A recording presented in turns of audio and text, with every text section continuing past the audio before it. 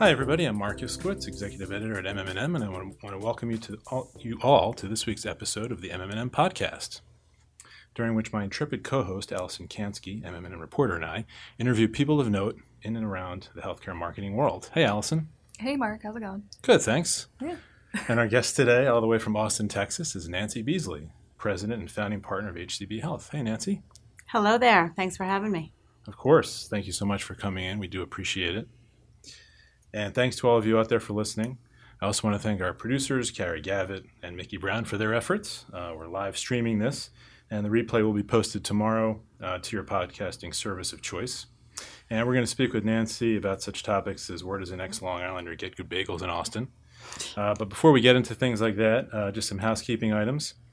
We hope you saw MM&M's live blogging and tweeting of today's Senate Finance Committee hearing, the PBM edition, where the 5 of them testified today on Capitol Hill.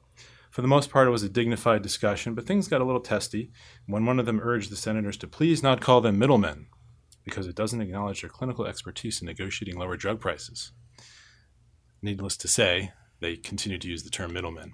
Anyway, if you missed the action, you can check that out on our Twitter page, as well as Allison's recap for our homepage. Also a couple other housekeeping items. The submission deadline for the MM&M Awards is Wednesday, April 10th, so tomorrow. Also register for the MM&M Transforming Healthcare webcast, which is taking place on Thursday, April 11th, to get a sneak peek into the conference. So that's our story. Without further ado, Nancy, welcome again. Thank you, Mark. Of course. You've worked at HCB for 16 years. Can you tell us a little bit about your background, where you grew up, your most formative career stops, that kind of thing? Absolutely. So I'm actually, well, you can probably tell from my accent, not from Texas originally. I was born and raised in Rockville Center, New York, and spent most of my 20s in New York. After college, I went to Loyola University.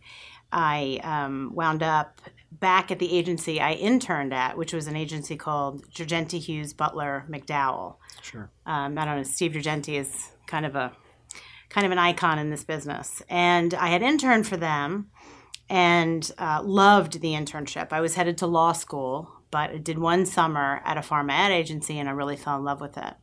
So when I graduated, I wanted to go back into the industry, and I called Steve, and he said, yeah, I have an assistant account executive position for you. And I said, well, I'm going to look around a little bit. I'm going to go look at all the big agencies. I want to, because it was a small agency at the time. I want to go see, what I can do. Long story short, I realized very quickly that those jobs were not easy to come by. And I kind of went groveling back to Steve Girgenti and said, can I please have a job? And Steve said, I don't have that job anymore. The only job I have is a receptionist. You want that job? And I said, I'll take it. So I always tell everybody on my staff, I really have done every job in this ad agency. And that receptionist is a very important person. That's the director of first impressions. So, of course. And then the other lesson there is strike while the iron's hot. Exactly. Sometimes what you think is better isn't. So, and then I was there with Steve and that team for about 6 years. And then I moved to Austin, Texas. I know. It's crazy, right? And quickly discovered that healthcare marketing didn't exist. There was really no place for me to go with what I had. So I decided to open up a small boutique agency, and we did a lot of tech. Austin is very well known for technology. And I was sad because I really, really missed med tech and pharma, and I wanted it back. So enter Kerry Hilton, my current partner. He was running an outpost of Bozell and was looking to acquire some local agencies to grow his business. So he acquired our agency, our small agency, and we came together and we were working on a client out of San Antonio, a medical device, an incredible product that VAC therapy that was revolutionary. It became $1 billion wound therapy. And we decided that we both really wanted to stay focused on healthcare. And we believed that we could service a very underserviced population. So we said goodbye to all of our non-healthcare clients. we resigned all that business, and we had a home builder and auto. We had to say goodbye. And then we incorporated HCB Health, and we've never really looked back. I always tell this story. I was at a soccer game with my son, and another parent who was an owner of an advertising agency in Austin. And he said, "Wait, are you the ones that just declared yourselves healthcare only?" And I said, "Yes, actually, we did." And I was so proud of myself. And he said, "Are you crazy?" He said, "You're going to be out of business in a year." So I've told people that's been my mantra for many years. A lot of the technology companies that were there have come and gone, and we're still here. So. And have you seen the growth of industry in that part of the country, and what was it like, to be such a pioneer? You said medical communications really did not exist there at that time. What was it like to kind of build out that business? We were pioneers. We used to say it was the Wild West. I mean, we really didn't have. We didn't have that foundation. The thing about the East Coast, this tri-state area, you have such a concentration of clients, and we didn't have that. So we had to kind of look and see what was closest to us. Obviously, we started with KCI. We quickly picked up Alcon, the largest ophthalmology company in the world, and they were really interested in working with us. They were kind of tired of the New York agencies and, the big agencies. They wanted a different experience, and that did change our agency. And then we started to see that, we could be in California a lot faster than an East Coast agency could. Geographically, we had an advantage. Central Time as Chicago knows, Central Time is a great place to be if you're servicing on both coasts. So it was tough. We had to say no to a lot of things, and a lot of people said no to us. We weren't the picture of what they imagined their pharma agency to be. So it's been a fun ride, though, and the last few years have really picked up a lot of steam for us. So we're excited about the future. Sure, we'll get into that in a moment. Since you've been talking about Texas, I have a similar thing where I kind of moved across the country. I grew up in South Carolina, and here I am in New York. I'm getting married in South Carolina. Really? In 2 months. Oh my gosh, that's amazing. What town? Charleston. Oh, I'm getting married in Beaufort. Oh, lovely. That's going to be beautiful. I'm very excited. So I wanted to ask what your experience has been moving from kind of the opposite, moving from New York and going down south, and kind of how you're dealing with the changes there. And like Mark said, where do you find good bagels and pizza and all that kind of important stuff? It's a great question. Austin has changed so dramatically in the last 20 years. So when I moved there, it was a lot more, there was a lot less choices, right? Now Austin is very cosmopolitan. There's every great restaurants and hotels and culture. But I always tell the story is when I first moved to Texas, I was my fiance at the time. I was getting up in the morning, and it was my first morning in Austin, and I was putting my tennis shoes on. I notice I say tennis shoes, not sneakers, which is what everybody in the East Coast says. I was putting on my sneakers, and he said, "Well, where are you going?" And I said, "I'm going to get some coffee." And he said, "On foot?"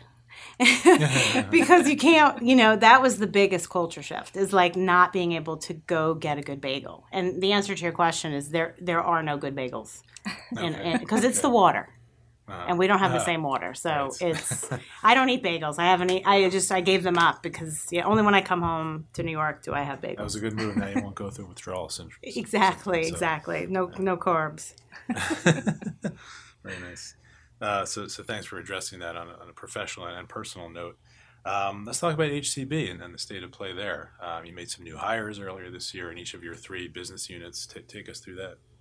So, one of the things that makes our agency different is the fact that, we have a lot of experience in med tech and medical device, as well as pharma, but as well as our Texas Oncology, Schumacher Clinical Partners. We work with physicians, actual physicians, and patients. And so what we decided to do is to kind of narrow our focus, but also broaden it. I know that sounds kind of counterintuitive, but what we did was decided to create these 3 business units. So we have biopharma, which is led by Francesco Lucarelli, who joined the agency about 2 years ago. He came from McCann, and he was on the client side for a while. And then we have the med tech division, which is led by Amy Dowell, who's been with the agency for a very long time, and she is one of the most seasoned people in med device, probably one of the best minds out there in that space. And then Kim Carpenter, another longtime agency veteran, is running the health and wellness division. And Kim has been working with Texas Oncology and that team for 11 years. In the med tech space, Alcon's been a client for 9 years. I mean, when we get clients, they tend to stay around, and it is because the way that we operate, the culture, the kind of energy that we've created at the agency. But we are really experiencing a lot of growth, and one of the remarkable things for us, has been, recruiting 10 years ago was really challenging, especially for the pharma business, because you would get these really talented people out of the East Coast or Chicago. This is before we had Chicago. And they didn't want to move. They didn't want to come to Austin. But now, every day my phone rings, and it's somebody who's ready to come to Austin, who's ready to get out of the rat race, and they want to do this work in medicine, this work that we do that changes people's lives. They want to come do it. And I get it, because I know when I had to move to Austin, I didn't want to work on cars and law firms and technology. I wanted to be in this, but we're getting a lot of people now that want something different. So the agency has seen a lot of growth, both with our clients and our people. The talent that our ECD comes from CDM, Princeton, and she went to UT, and she wanted to come back. And so it's been a really interesting ride, and the diversity of the agency has changed so much, but in such a great way. I'm so it's really exciting, because we're getting a lot, and the people that are coming from New York and these places are they're bringing their discipline and their processes and their ideas and the way that they do things. And it's really invigorating some of us who have been there longer. So it's working out really well. Great. And we'll ask you a little bit about retention and recruitment in a moment. You mentioned the Chicago office. That came into the HCB fold with Al Topin's agency there, right?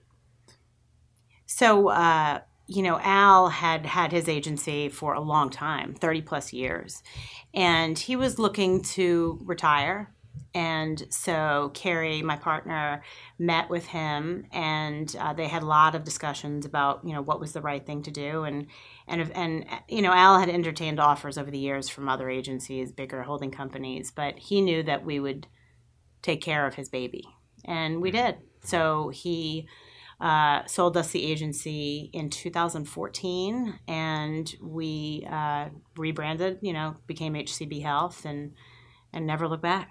It's been 5 years already. Hard to believe. Yeah, it has. Yeah. So now you're bilocated in Chicago and Austin, and so you branched out.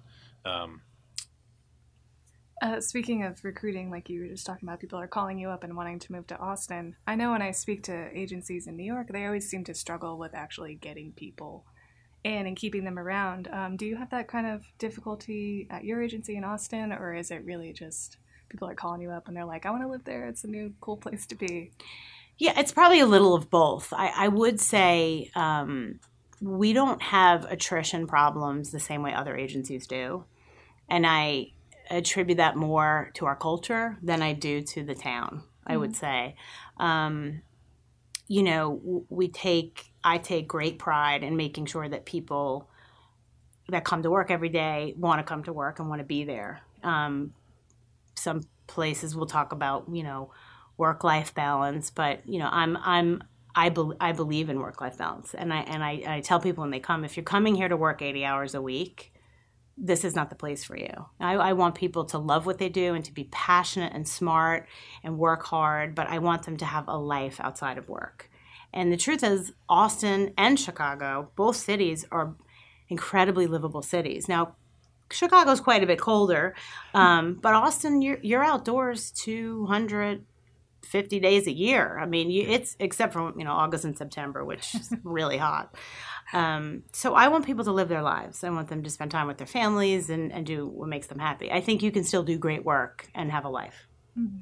So I think that's one of the things that we really try to stress. That is one of the challenges. I have to be honest. When somebody moves to Austin, we got them, right? Where are they going to go? So, there's a lot of agency jumping that happens in New York and the East Coast. I go here and then I go here and then I go here and then I go here. You don't really do that with us. You come and we respect that people make a commitment to coming. So we make sure that we can keep them and that they're happy. Sure. And you mentioned that your recruitment and retention success is probably due more to your culture than to Austin itself.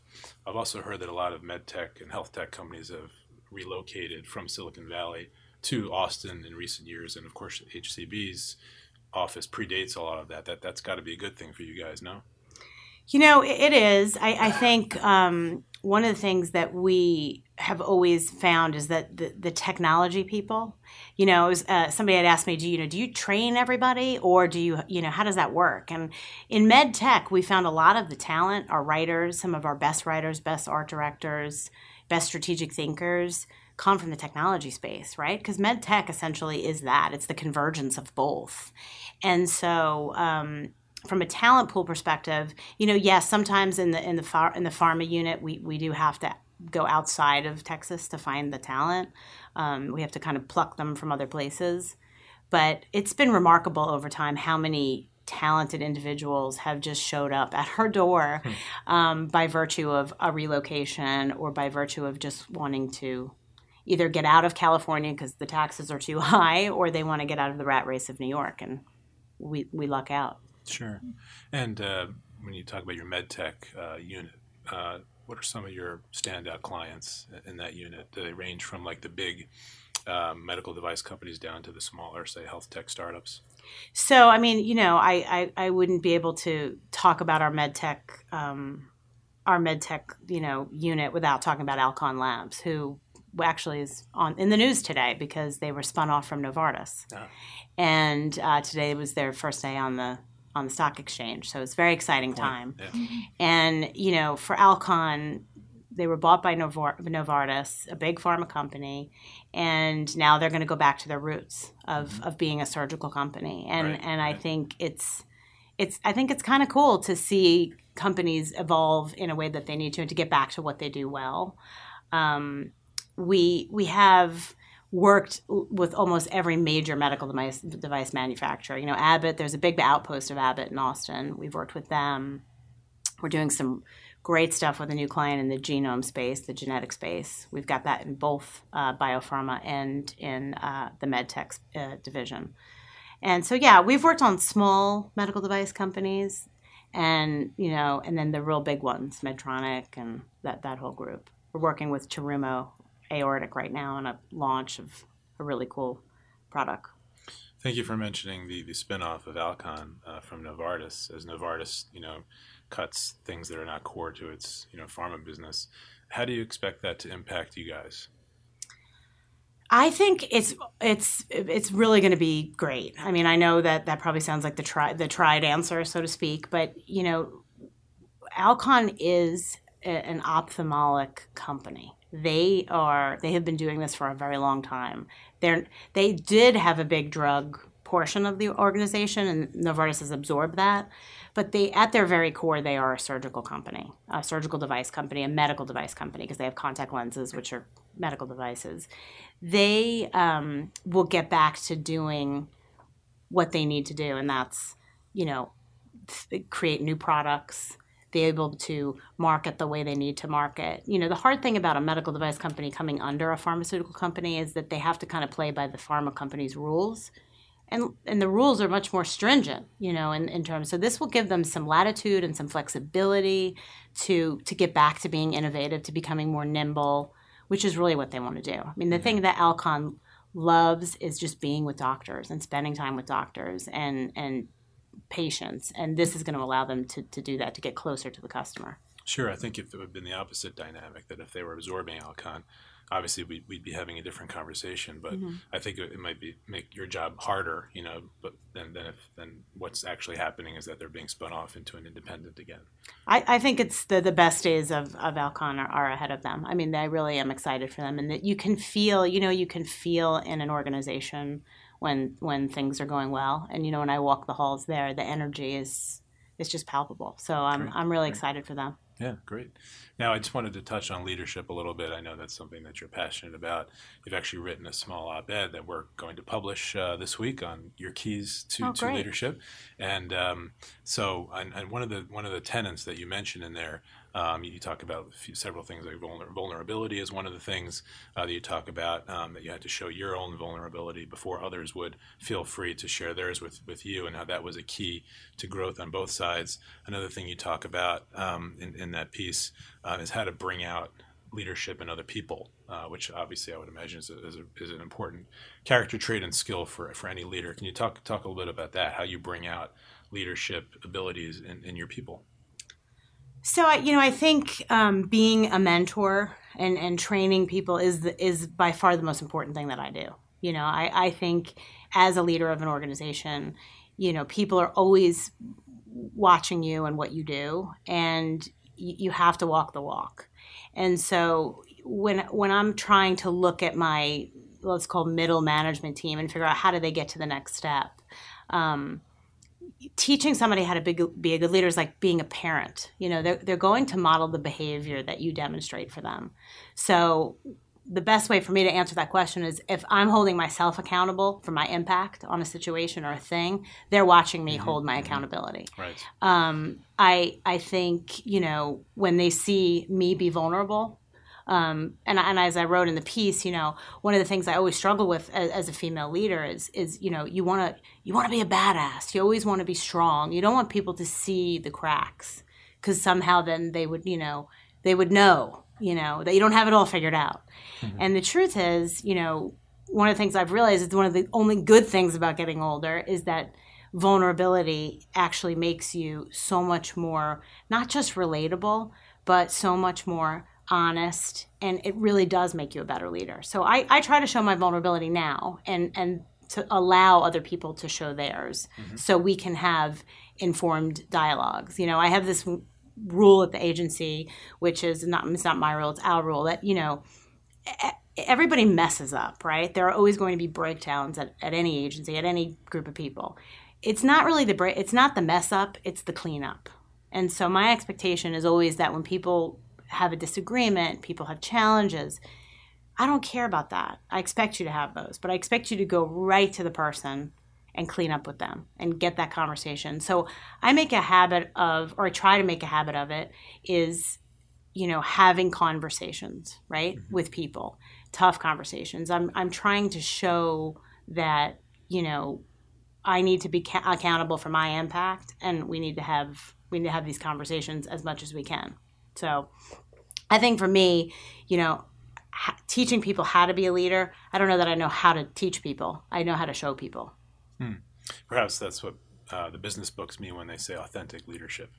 Yeah, I think authenticity is one of those things, you either have it or you don't have it in a lot of ways. I think you can try harder to be authentic, but I think when we strip away all the things that we want people to see and believe about us, that's really I think the best leaders are the people that they're okay admitting that they're not perfect. Sure. And as you said, great leaders are made, they're not born.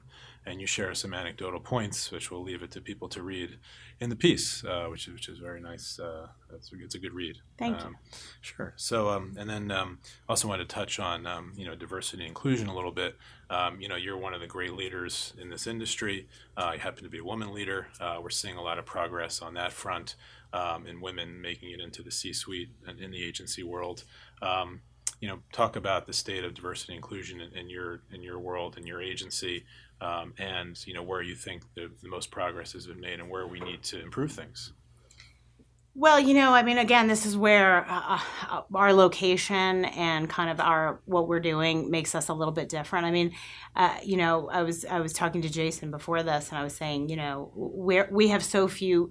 We're always looking to get new people, so we're taking everybody. We don't have any. We're not exactly saying that diversity is an issue for us, because Austin has become such a diverse place compared to where it was and how it was years ago. From a female perspective, the nice thing about our agency is it's about 50-50 in terms of leadership, male to female. And I like that balance. I think everybody's voice is important. And I don't want to say it's not a thing for us, but it just isn't a thing. I mean, we don't have to go out of our way to do inclusion, because it's just a part of who we are in Austin. Austin's a very liberal-minded city. It's a very open city. It's a very diverse city, becoming more diverse. It wasn't quite as diverse when I first moved there, but now the face of Austin is changing. So I'm sure you have some deliberate policies on the books, whether they're employer-sponsored groups or things where you try to encourage it.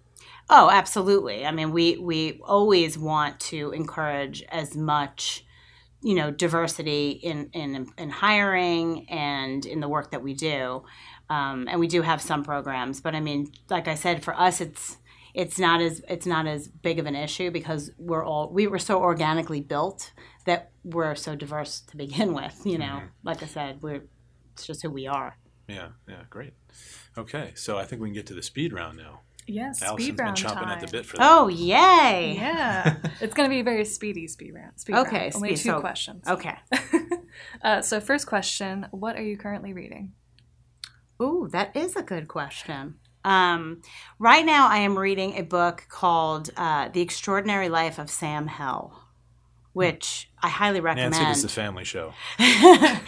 I would highly recommend to not sound like a nerd, but this book is it's actually fiction, but it has a story about a boy who was born with his sclera, because then now being an ophthalmology nerd for a minute, the sclera is the white part of your eye, and his sclera was born red. And it's his story. It's a fiction book, but it's got a little bit of ophthalmology in it, which I loved. And it's just a captivating read. It's really good. I don't want it to end. Cool. Great. And second question, who is a person that you admire for their leadership ability? Oh, that is a good question. Well, I would have to go to my mentor, Dana Maiman. Dana, I've known Dana for 15 years. And Dana is one of those people who does not have to take time out of her day to meet with me when I'm in New York, but she does. And she is one of those people that is beloved by so many people. And what I love about Dana is, if you've ever worked for her and you ask somebody that's worked for her, you'll say, how did you, they'll say, I say, I know Dana Maiman, she's my mentor. And they say, oh, I love her. And for me, that would be the ultimate measure of my value, my worth, is for people that have left the agency 10 years ago telling people how much they love to work for me. Dana's done an amazing thing in a big network agency, and she runs that show, and she runs it well. And she used to run the consumer division as well, as I understand it. She did. And she's broad shoulders. She's an amazing inspiration to me, and I tell her I have my what would Dana do moments at the agency, and sometimes I figure it out myself, and there are other times I call her, and she always gives me great advice. Yeah, that's great. She's taught me a few lessons over the years as well. I can imagine. Yeah, she's been around. Absolutely. Okay, well, once again, I want to thank you for coming in, Nancy. It's fascinating to speak with you. It was my pleasure. Thank you so much for having me. Sure, and I want to congratulate you on the upcoming nuptials as well. Thank you so much, Mark. Thank you, Allison, our stalwart co-host today. Thank you. And just a couple of those housekeeping items again. The submission deadline for the MMM Awards is tomorrow, April 10.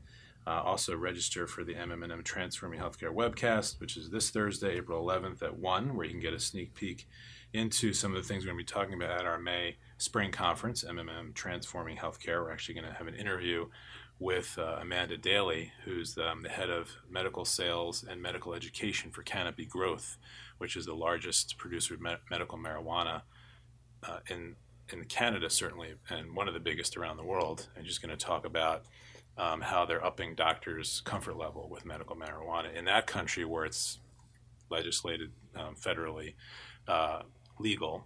Here, of course, it's a different story. About 33 states have legalized it, but it's not federally legalized yet. But just kind of preparing people for that market as it expands here. So stay tuned for that. It should be very interesting. And as well our May spring conference itself. You can find out more information about that and register as well.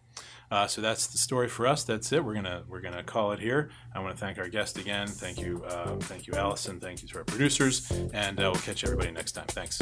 Thank you.